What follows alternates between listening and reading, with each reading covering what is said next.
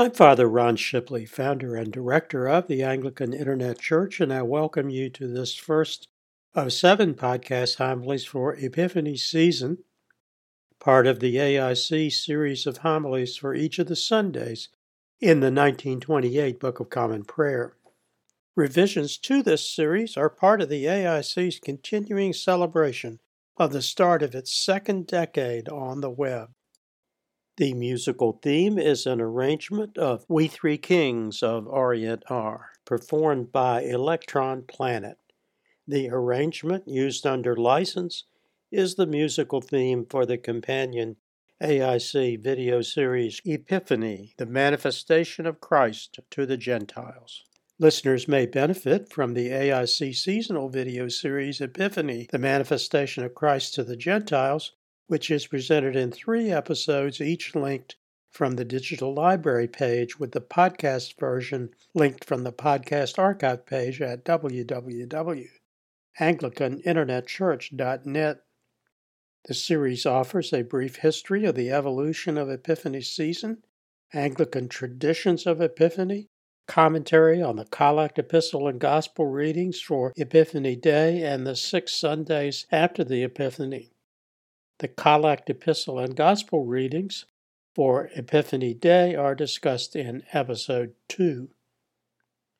The 1928 Book of Common Prayer gives the feast its proper title, the Epiphany, or the Manifestation of Christ to the Gentiles. In Koine Greek, the common language of most Christians at the time of the writing of the New Testament, the words from which Epiphany comes are epiphaneia, or in the verb form, phaneros, which means to shine forth or to show forth.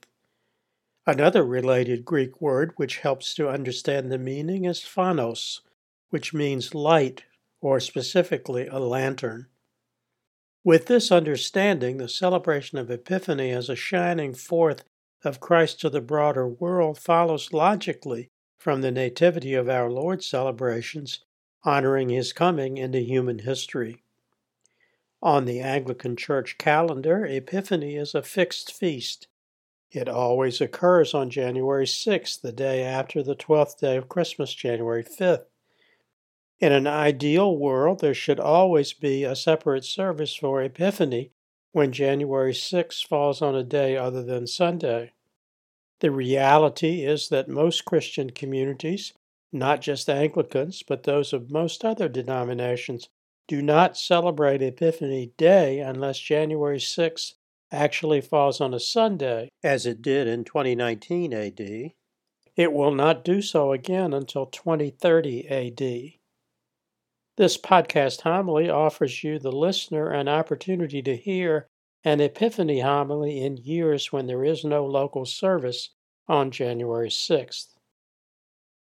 The epistle reading for Epiphany Day, Ephesians 3, 1-12, offers instruction on the central importance of the feast. In it, St. Paul, known as the Apostle to the Gentiles, reminds the Ephesians in verse 3 and 4 how he had been given uniquely a revelation of the, quote, mystery of Christ, which, quote, in other ages was not made known unto the sons of men, unquote. In verse 6, St. Paul wrote that the Gentiles should be fellow heirs and of the same body and partakers of his promise in Christ through the gospel. The clear meaning is that the salvation of God through Jesus Christ is now to be available not just to the chosen people, Israel, but also to the broader world, that is, the Gentiles.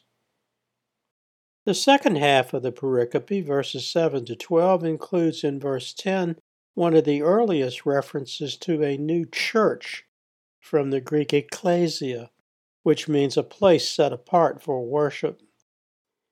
The quotation includes his summation in verse 11, to the intent that now the manifold wisdom of God might be made known by his church to the principalities and powers in the heavenly places according to the eternal purpose which he purposed in Christ Jesus our Lord.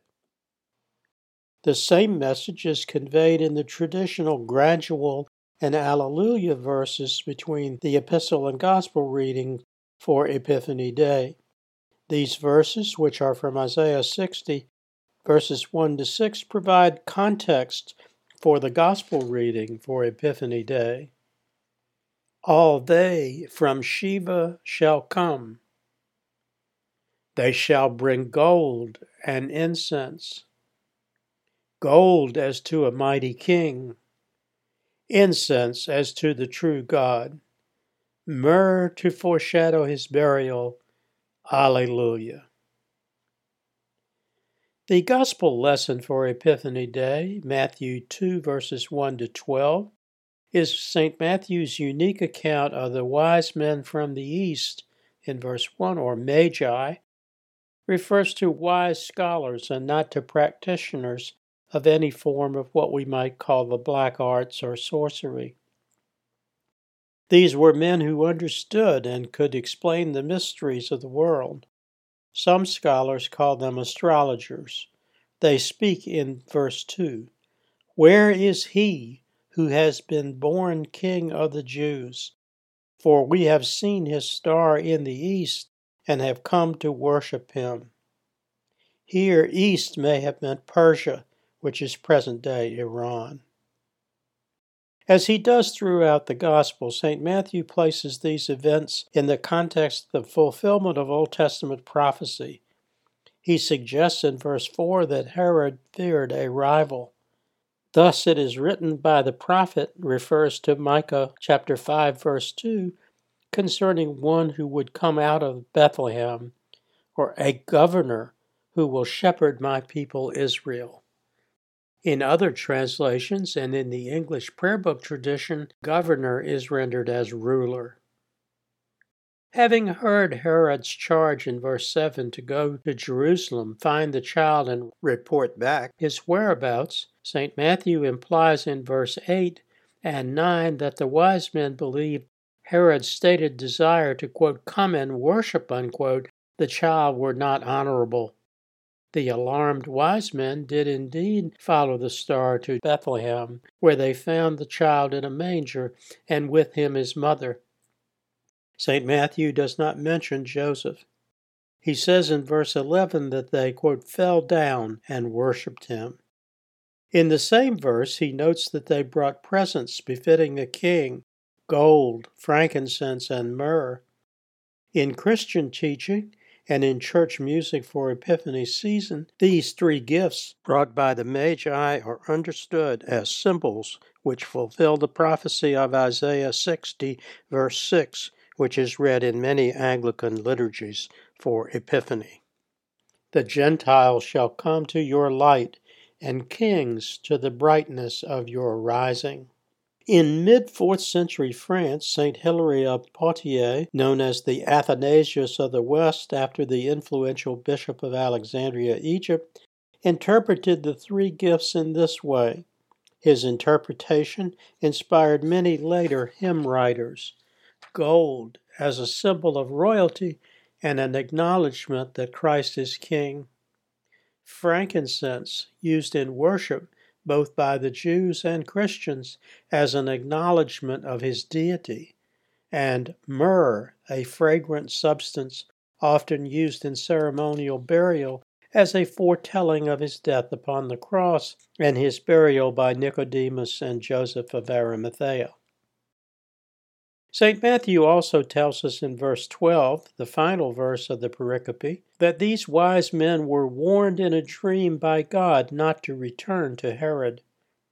The dream warning is one of several important dream sequences found in St. Matthew's Gospel, including the advice to Joseph in chapter 2, verse 13 to flee to Egypt, and the advice in verse 2:20 that it was time to return to Jerusalem.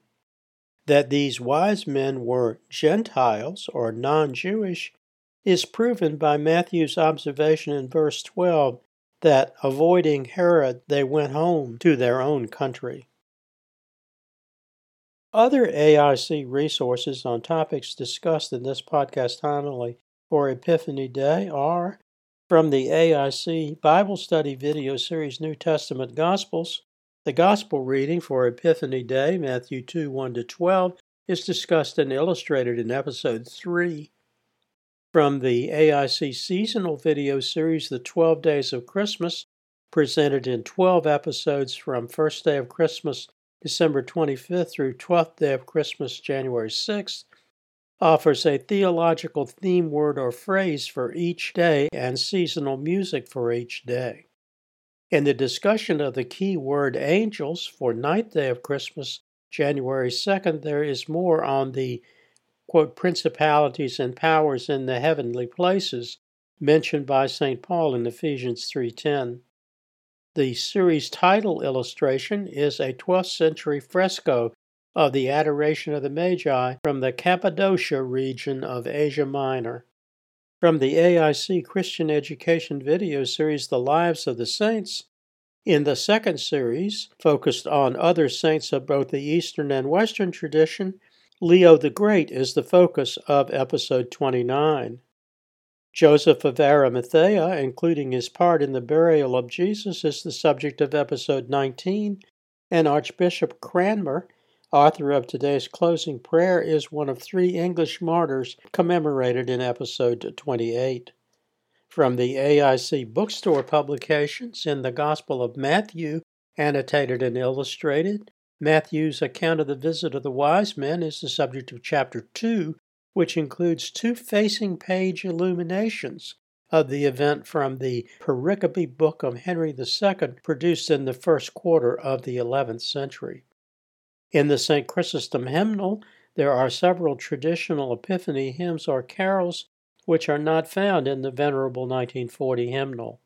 One final bookstore publication is Lama's Lexicon, in which you may be interested in the entry for Alleluia, Angels, Archangels, Church, Epiphany, Mystery, and Prophet Prophecy.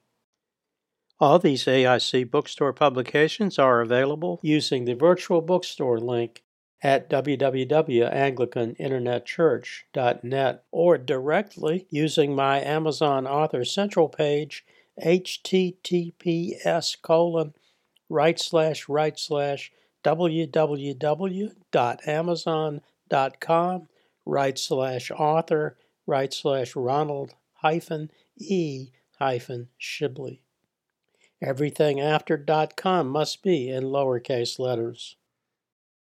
The closing prayer for Epiphany Day is the collect for the Octave of Epiphany in the 1928 Book of Common Prayer, a composition from the 1549 Book of Common Prayer written by Archbishop Cranmer based upon a modified version of the Gregorian Sacramentary. Inspired by the imagery of the wise men led by a star, Archbishop Cranmer added the spiritual interpretation of Christians led by faith in Christ. O God, who by the leading of a star didst manifest thy only begotten Son to the Gentiles, mercifully grant that we, who know thee by faith, may after this life have the fruition of thy glorious Godhead, through the same thy Son, Jesus Christ our Lord. Until next time, may the Lord bless and keep you. May the Lord make his face to shine upon you and be merciful to you. May the Lord lift up his countenance upon you and give you peace. Amen. Glory be to God for all things. Amen. This program has been a presentation of the Anglican Internet Church. We invite you to visit our website and make use of its resources at www.anglicaninternetchurch.net.